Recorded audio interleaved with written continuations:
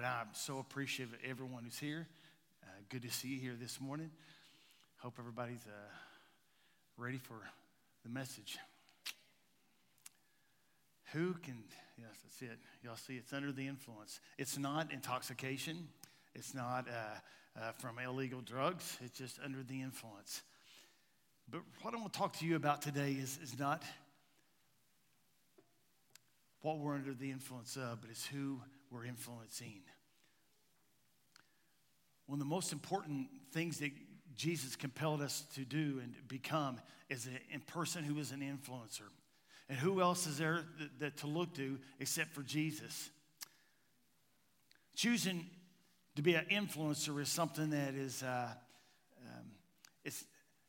may not think of it as exciting or a lot going on in the beginning, but when you begin to become an influence, it's amazing all the trickle-down effect and how people you are influencing take what you say, what you believe, and what you've become in their life. You became very instrumental in building them. Yes, it's a choice. It's not being afraid to speak it up when everybody else cowers down. You know, this past few months, the past 6-7 months, I know that COVID is real, but I'm so tired of having myself muffled. You talk to people and they have a mask on. Turn me down just a little bit, guys. It's roaring pretty good. You put a mask on everybody's face and everybody begins to talk and you can't understand them. And I think about us as Christians sometimes that we're zip-lipped and we can't talk and we can't talk clearly. You can't hear anything that somebody has to say. It's the same way in how we live our life, our actions, our attitudes, behind everything that we do. We're so refrained because we're afraid of government rules, or because the government thinks we should do something, or somebody says you can't do that or you can't do this. I had someone talk to me a couple of weeks ago about why we didn't have service. I know we didn't because we had a few outbreaks here in the church, and so I just held up to not have service. And he said, well, I thought maybe the health department told you couldn't have it. And when he said that, it absolutely raised up within me. If somebody tells me we can't have church, we will have church. It doesn't matter. We become so stifled by things that people think that are political people and people that think that are just frustrating to me. And how many of us have not done and not stepped out and not believed? We just sit with our mouth shut, our mouth zipped, or a face mask on our face because we're afraid to say anything. The greatest influencer that we have is how we say things and how we live. You cannot afford to walk around thinking about how's this going to affect people. You just live. You live according to that like Jesus lived. We'll go to that in just a minute. You may be thinking, I thought it's only people in ministry that are the influencers. Let me tell you this. Every person in here, it is your responsibility and it's your opportunity to make a difference in everybody else's life. Sitting in this seat where you're sitting at this church, you have certain things that come to your life and certain people that come in and out of your life, but it's always to make an impact upon them.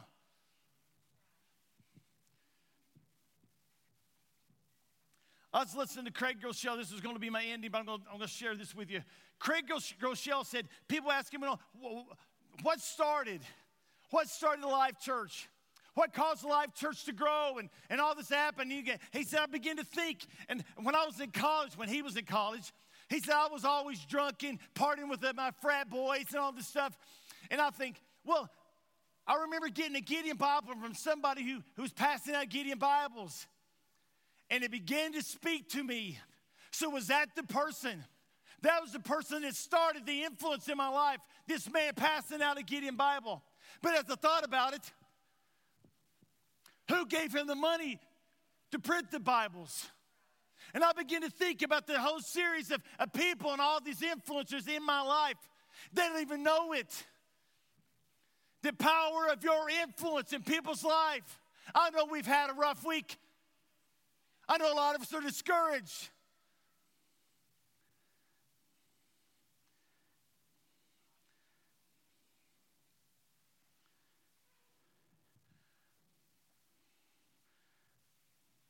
I'd like to read something to you in Ephesians.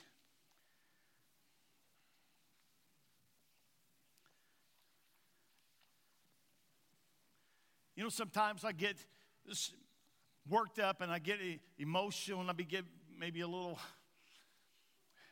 you may think I seem angry. I'm really not angry at all. I don't ever want to come across that way. But I want you to understand the seriousness of what we're sharing this morning. The impact that you have upon everybody you're around is huge. In Ephesians chapter 4 and verses 4 through 8, there is one body and one spirit in God, and God called you to have one hope. There is one Lord, one faith, and one baptism. There is one God and Father of everything. He rules everything and is everywhere and is in everything. Christ gave each of us a special gift of grace, showing how generous he is. That is why the scripture says, when he went up to the heights, he led the parade of captives, and he gave gifts to the people. And I began to think about us just a little bit about this scripture. He has led us into certain places only we can go to. And he has given us gifts to operate in our life. You may think, I'm a heathen. I'm far from God. How could God ever use me? It's amazing what God can use in everybody's life, in any person's life, regardless of what you've been through or where you're at right now. Matthew chapter 5, verse 13.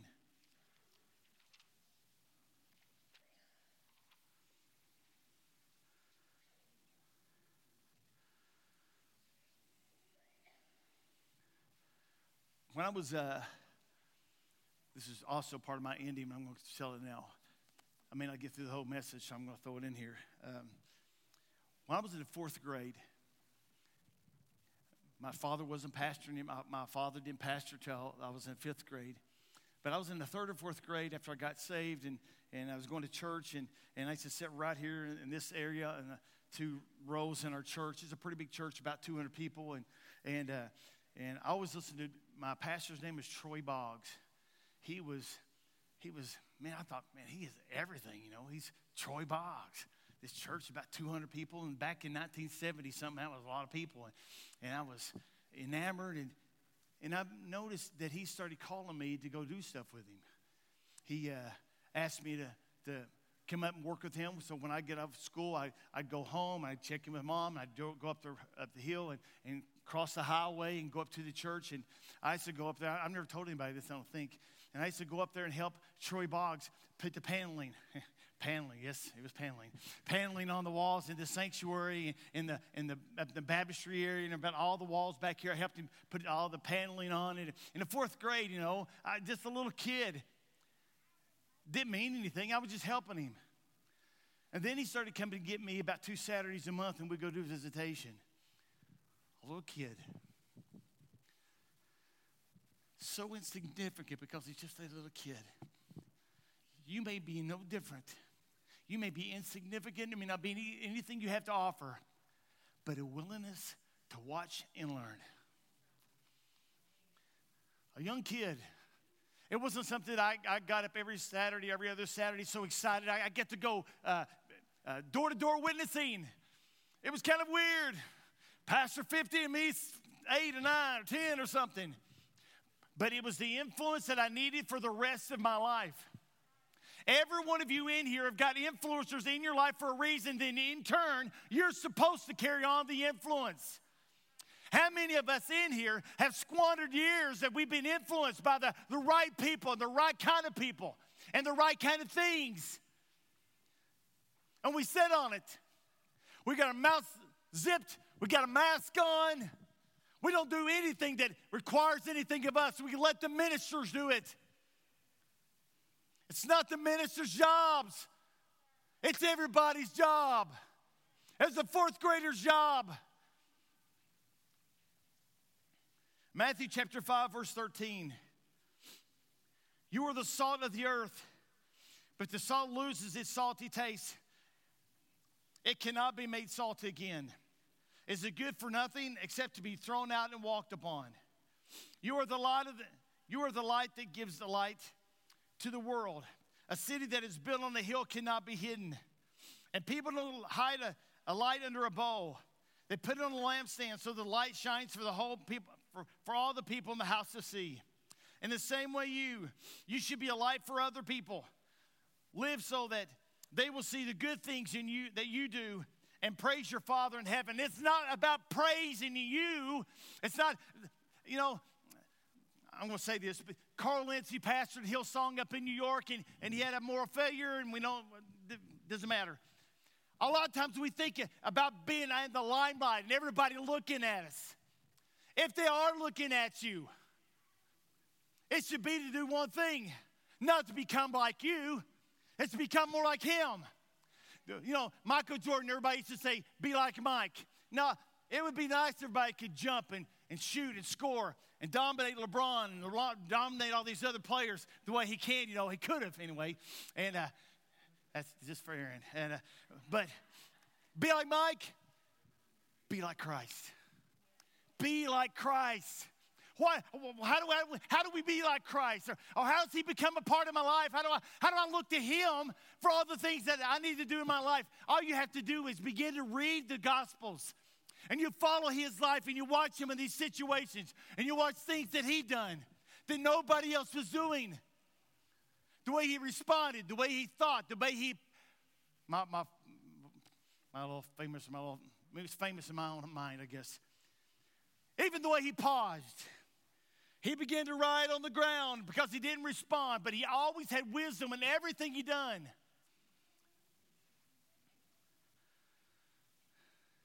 Let the light shine. Let the salt do what salt does. What is salt meant to do? Preserve. Keep it intact. Keep it from rotting. Has anybody ever had a smokehouse? Couple. I never had one, but I used to go out to my grandma's smokehouse. Who knows what a smokehouse is? Oh, wait a minute. You all think a smokehouse when you go out there on your vape and puff, or you go out on cigarettes. That's not a smokehouse. A smokehouse is a place they hang meat up, and they wrap it with salt, and then they wrap it in newspaper, and they cure it. They let time cure and make it edible for the future months because they didn't have a lot of refrigeration.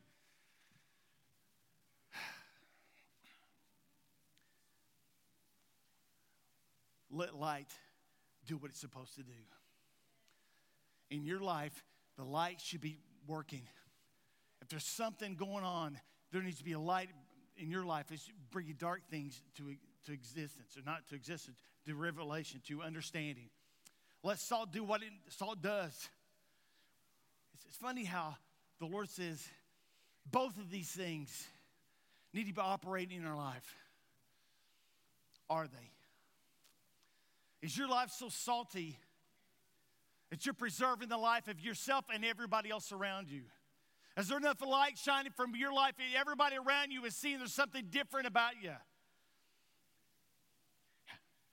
What do we do to become effective? To be like Jesus.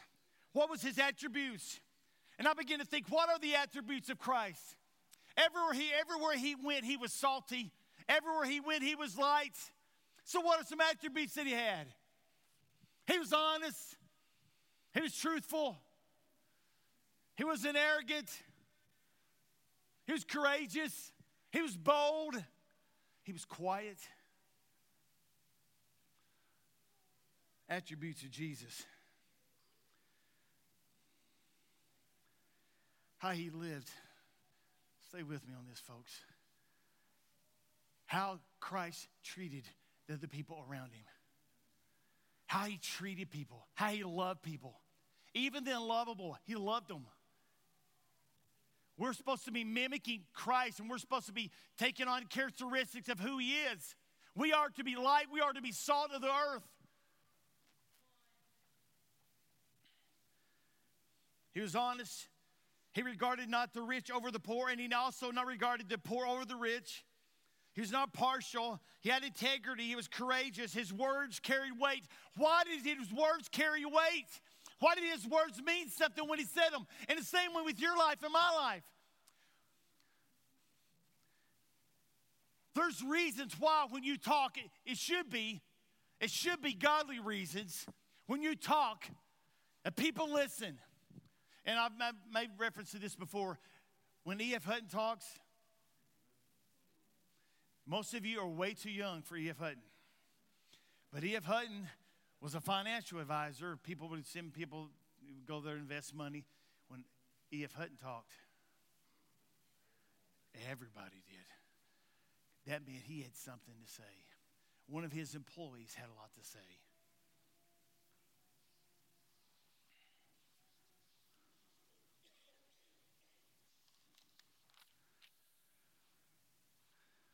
Go to the book of John, if you want, chapter 4.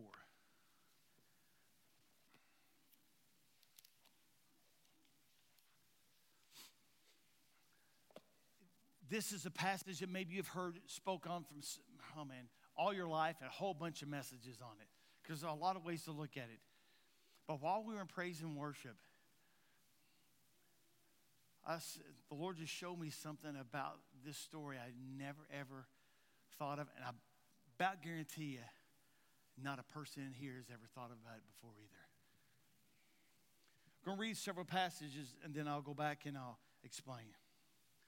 Well, we all have a model as we look to Christ.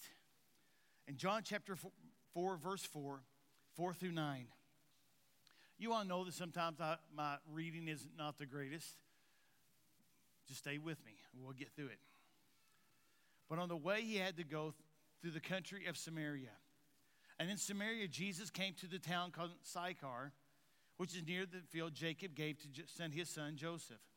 Jacob's well was there. And Jesus was tired from his long trip, so he sat down beside the well, and it was 12 o'clock noon. When a Samaritan woman came to the well to get some water, and Jesus said to her, "Please give me a drink." This happened while the followers of Jesus were in town buying some food. The woman said, "I'm surprised that you asked me for a drink, since you are a Jewish man and I'm a Samaritan woman. And Jewish people are not friendly to Samaritans." So here's Jesus. He's traveling on his way, and he goes, "Guys, I need to go to Samaria. I must needs to know English. I must needs to go by there." In other words, there's something calling me over here to Samaria. I don't have to tell you what it is, but he knew what it was. Matter of fact, he knew what it was because he even knew the place he was going to sit down. And he got there, and he sent his disciples on to town to buy the food and buy things that they needed. And he sat there and waited in the audience of one. And who came in and visited him? The woman of Samaria. Now, she was a woman who had a reputation. We'll get to that in just a second. But there was a lot of things about her that I must go through Samaria. Why was this woman so important? Why was she so important? We probably have a lot of ideas, but why do you think she's so important? Why would Jesus go out of his way? Let me tell you, Jesus went out of his way because he knew her heart was going to be receptive. I don't know if she was discouraged. I don't know what she was going through, but he knew her heart was going to be receptive, so he knew he had to find his way to that place. And when he went, she kind of was. She didn't know she was receptive. He risked his name about talking to her. Jump down to verse 16. Jesus told her, "Go get your husband and come back." And the woman answered, "I have no husband." No, let me tell you how important this question was. He was checking the character of this lady. He was checking to see if she was going to be clean, to be honest with him. He was a stranger, and he was a Jew. She was a Samaritan, a mixed blood with other nationalities and with Jewish. And so she was an outcast. Why did he even think she would answer him? But she did. And she said, the woman answered, "I have no husband." She said to him, "You're right to say you have no husband. Really, you've had 5 husbands, and the man you're now living with is not your husband. You told the truth." There's something about her. Find the value in who people are. People you influence, even though other people may have written them off, written you off. Find the value. Look for the value that God has in a person's life.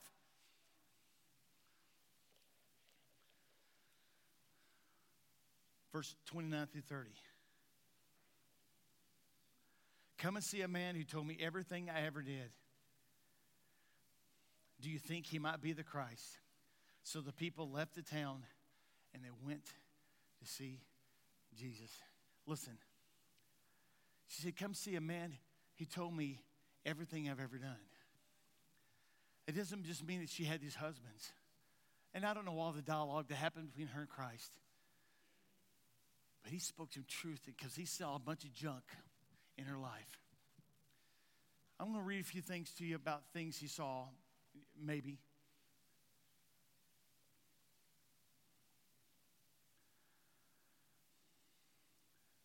Jesus saw that she had influence in her. Even though she wasn't believing it, she really did. No one else would have gone to great lengths that he went to meet her. The disciples seen that. No one else found her so valuable. There's a lot of people in life that just need to find some value from somebody. They need to find some value. And your influence, and you're paying attention to them, it's huge. It's life-changing. It's life, it deters the path in their life when someone is showing them there's just a little attention there. No one else would have taken the time for a woman who had a reputation as she had. Jesus acted out of his compassion.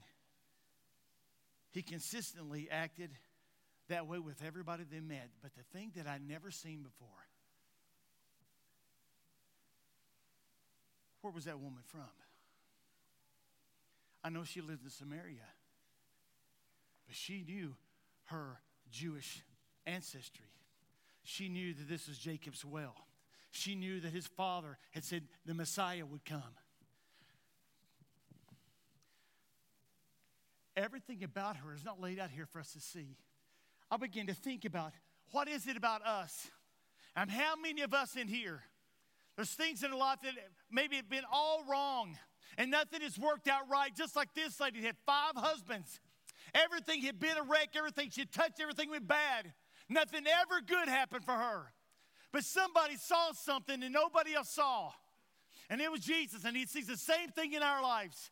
He sees things in us that nobody else sees and nobody else understands. But he also knew where she came from.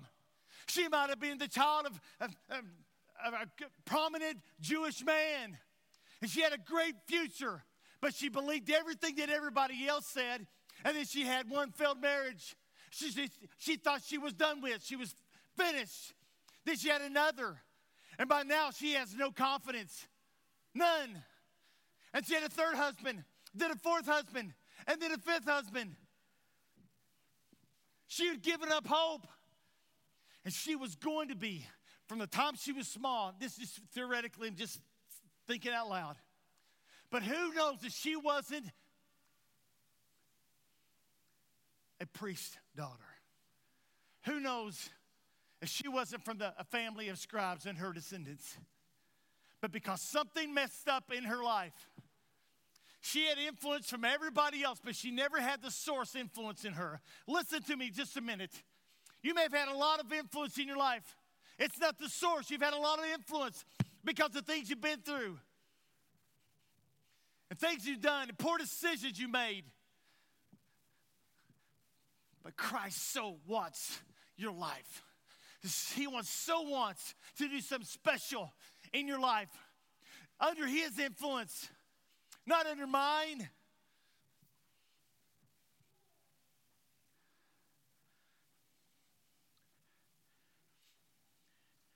Jesus always acted consistent. He didn't waver. He just didn't. He just didn't. And you may be looking at your life saying, well, look at my life and look at these things. From this point on, what you begin to move forward. Lord, you've called me to be an influencer. I've never thought of myself as influencing others. But you have called me. And he's called you, and the one you're sitting by, and the one you came with, and the one you've been here for 5 years with, and the one you've been here for 20 years with. He's called you to be an influencer. Why do we influence? So that somebody has a chance that wouldn't have had it otherwise.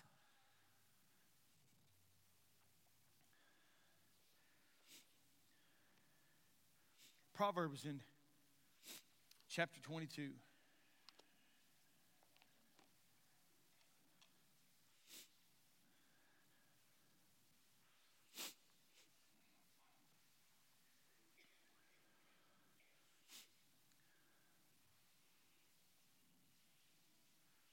I was talking to somebody Has anybody here ever done anything out of frustration?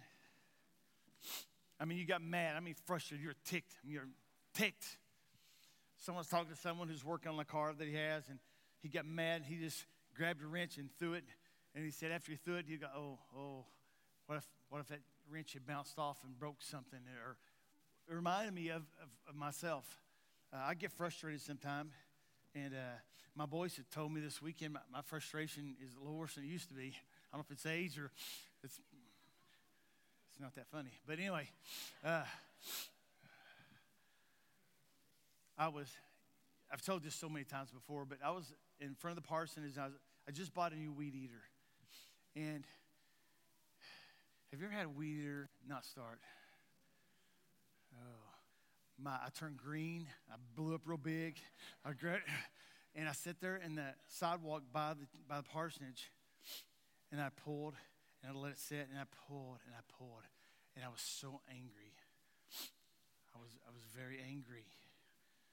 And I started to grab it by the end and sling it to a tree or across there. I was violently angry. But then I knew somebody would drive by and see me slinging it across. So it brought me back to reality.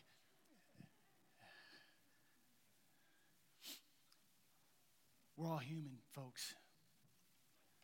Don't think that when a 4-year-old was being impressioned by his pastor, it was great and it was good for me. It was instrumental in my life. But it didn't end there. There was times I threw the wrenches, and times I didn't throw a weed eater, but I threw something. Times I knocked the skin off my knuckles, and I never had a problem with language really, but just getting mad and just different things. And it takes time. I wish, now some of you may have had an experience with Christ that when you surrendered your heart to Him, you said, Father, I'm sorry. Man, I'm wretched. Look at all the junk I've done and the messes I made. So maybe you have. Maybe you have.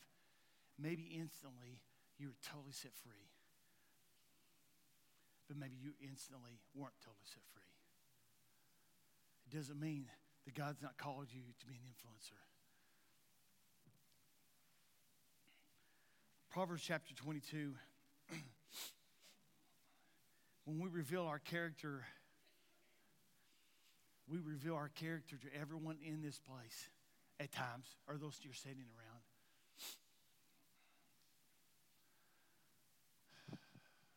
Revealing our character.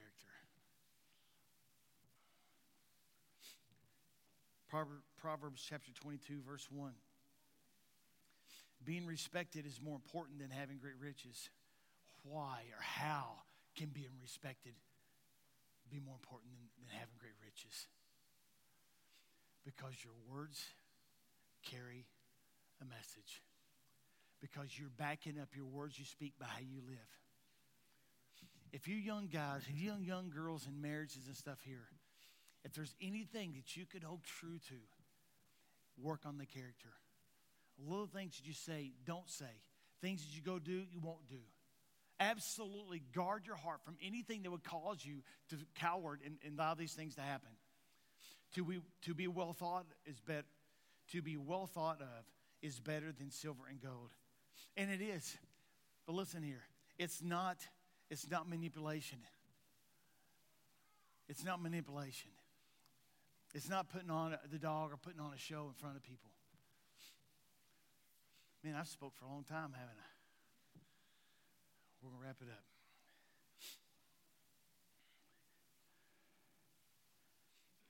Instead of forfeiting our voices, we need to become more vocal.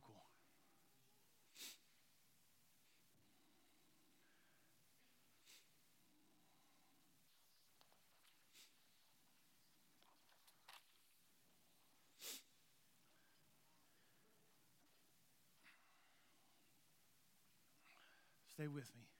I'm reeling it in. Y'all maybe hear a preacher do that and I'll talk for 20 more minutes. I don't talk 20 more minutes. About 20, 25 minutes is what I preach.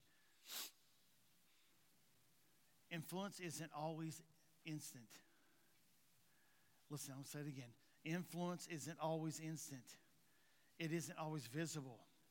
It isn't always obvious. But listen, your influence is powerful. Man, it's powerful.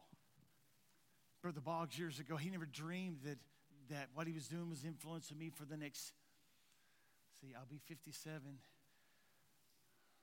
49 years. He didn't think about that. He was just glad to have a willing, warm body going with him to do those things.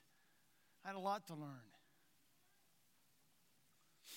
Influences are few, and today, where we live, I know we have a lot of influences here. We have a lot of people not afraid to influence people. I'm just going to read some notes here. Influencers are few and far between today. It's not about putting on a show. It's not about numbers. It's not about what people are saying, how good you are or how great you are. It's simply the lost finding Christ. That is the sole reason we are an influencer. About the characteristics that we partake in and we are doing out in front of people to draw people.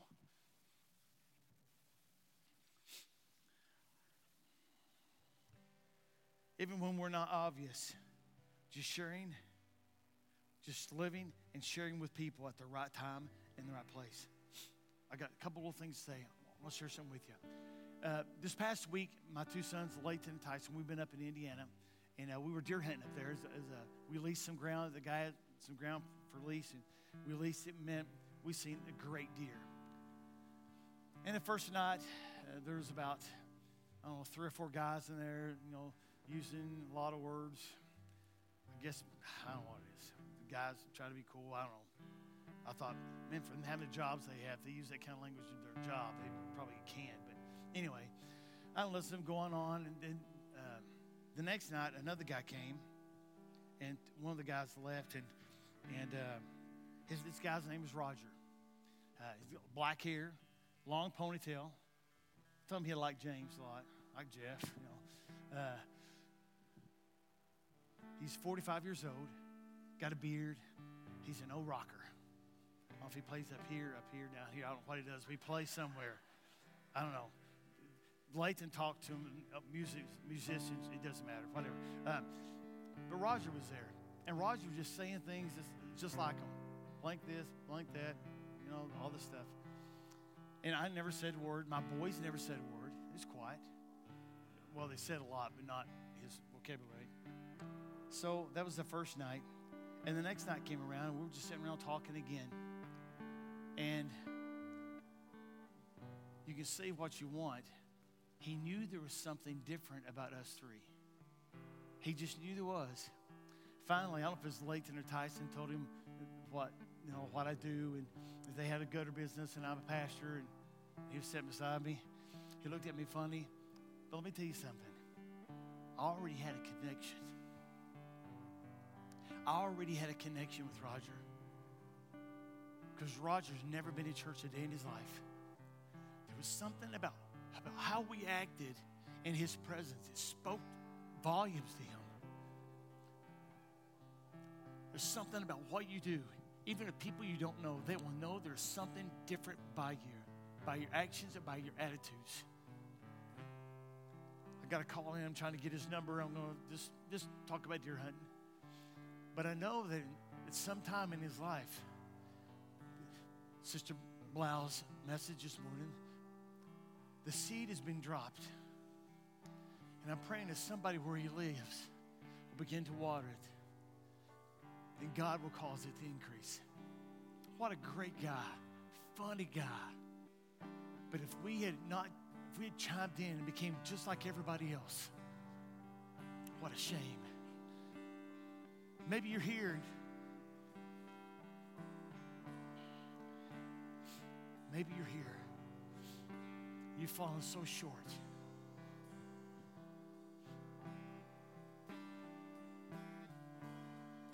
You never thought you could influence. You may say, I don't care if I influence. Oh, friend. Friend, if there's any gift in anything that you can do, the power of influence. The power of influence. I want you to bow your heads with me. If you're here this morning, you do not know Jesus Christ as the Lord and as your Savior. Maybe someone has influenced you, and that's why you're here. Maybe someone you've been around compelled you, or something about how they live compelled you. And you see such a value in how they are and how they live, that you know that this day right here, right now, was for you. Just like the woman who had 5 husbands. It was her day, the day that Jesus went and took time and talked to her. If you are here, this is not a sob story. This is not a beg and plead. But I'm giving you opportunity. If you want to make him the Lord of your life, maybe you slipped up and maybe you've messed up. But this is a time for you to get things back to where they used to be. Or where maybe for the first time in your life, you need to come back to Christ. Would you come right now? Would you come right now? The most important time in this service is this moment. How you respond. It's forever life-changing. Would you come?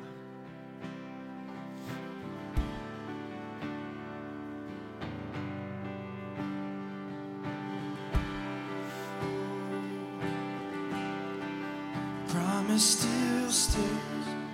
Great is your faithfulness, faithfulness. Still in your hands, this is my confidence. You never fail me. We'll make another appeal. No one came. And that's fine. That's cool. Everybody knows where they are. But there's some more in here who've really dropped the ball in the character. What people are seeing in your life. What people are not seeing in your life. There's a real deficiency. God wants to draw you back. And he wants you to know that, man, he has great plans in your life. Just like the Samaritan woman. He has great plans for you. If you're here this morning, you're a believer, you've been a believer, or if you're not, either way. But I want you to come forward and say, Father, I want to become more. I want to be the salt. And I want the salt to do what it's supposed to do. I want to be the light and let the light do what it's supposed to do. I want to be transparent in my life. Would you come? Walking around these walls, I thought by now they'd fall, but you have never failed me yet.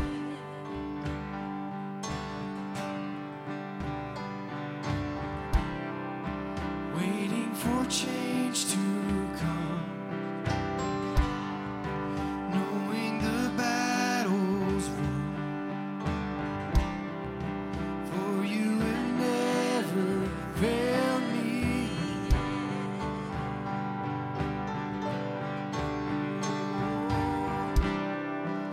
Promise still stands. Great is your faithfulness, faithfulness. I'm still in your hands. This is my confidence. You never fail me yet.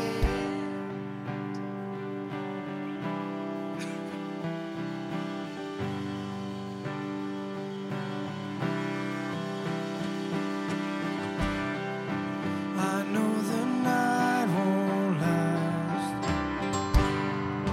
Your word will come to pass. My heart will sing your praise again.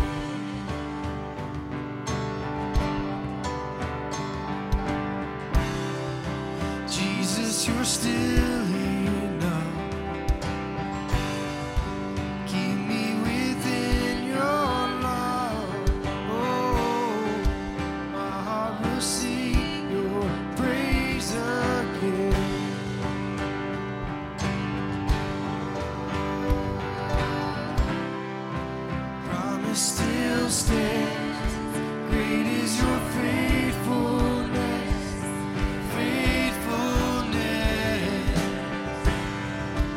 still in your hands. This is my confidence. You never failed me yet.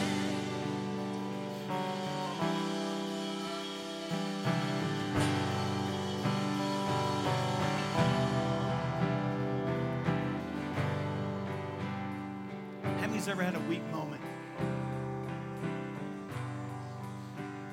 My brother, he didn't watch our broadcast anyway, so I'm going to tell the story on him. He was married. My brother I always thought the world of him. He just always seemed to be in control of things. His own life, his goals. He just always seemed to have everything together when it came to that area of his life. And there was a business that done some advertising with him. It's when he was in radio business. And he had already checked prices on video camcorders at different places back in the 90s. He had bought one from another competitor. And this guy asked him, "Hey, Marty, did you ever find your video camera? You know, you still looking?" He goes, "No, man.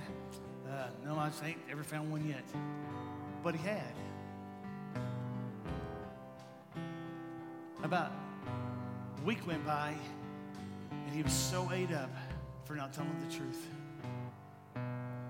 He had to go back to that owner and tell him, "Man, I found the same thing somewhere else about $100 cheaper, and I bought it." He goes, "Oh, no big deal." But it was forever etched on that man's mind. Always. My brother was afraid, so he told a lie. If there's areas of our life that our character begins to get weak, we need to stay out of that situation. Stay with those people. Amen? You're important, I'm telling you. You are important. You're important. I cannot stress enough how important you are. We're going to sing.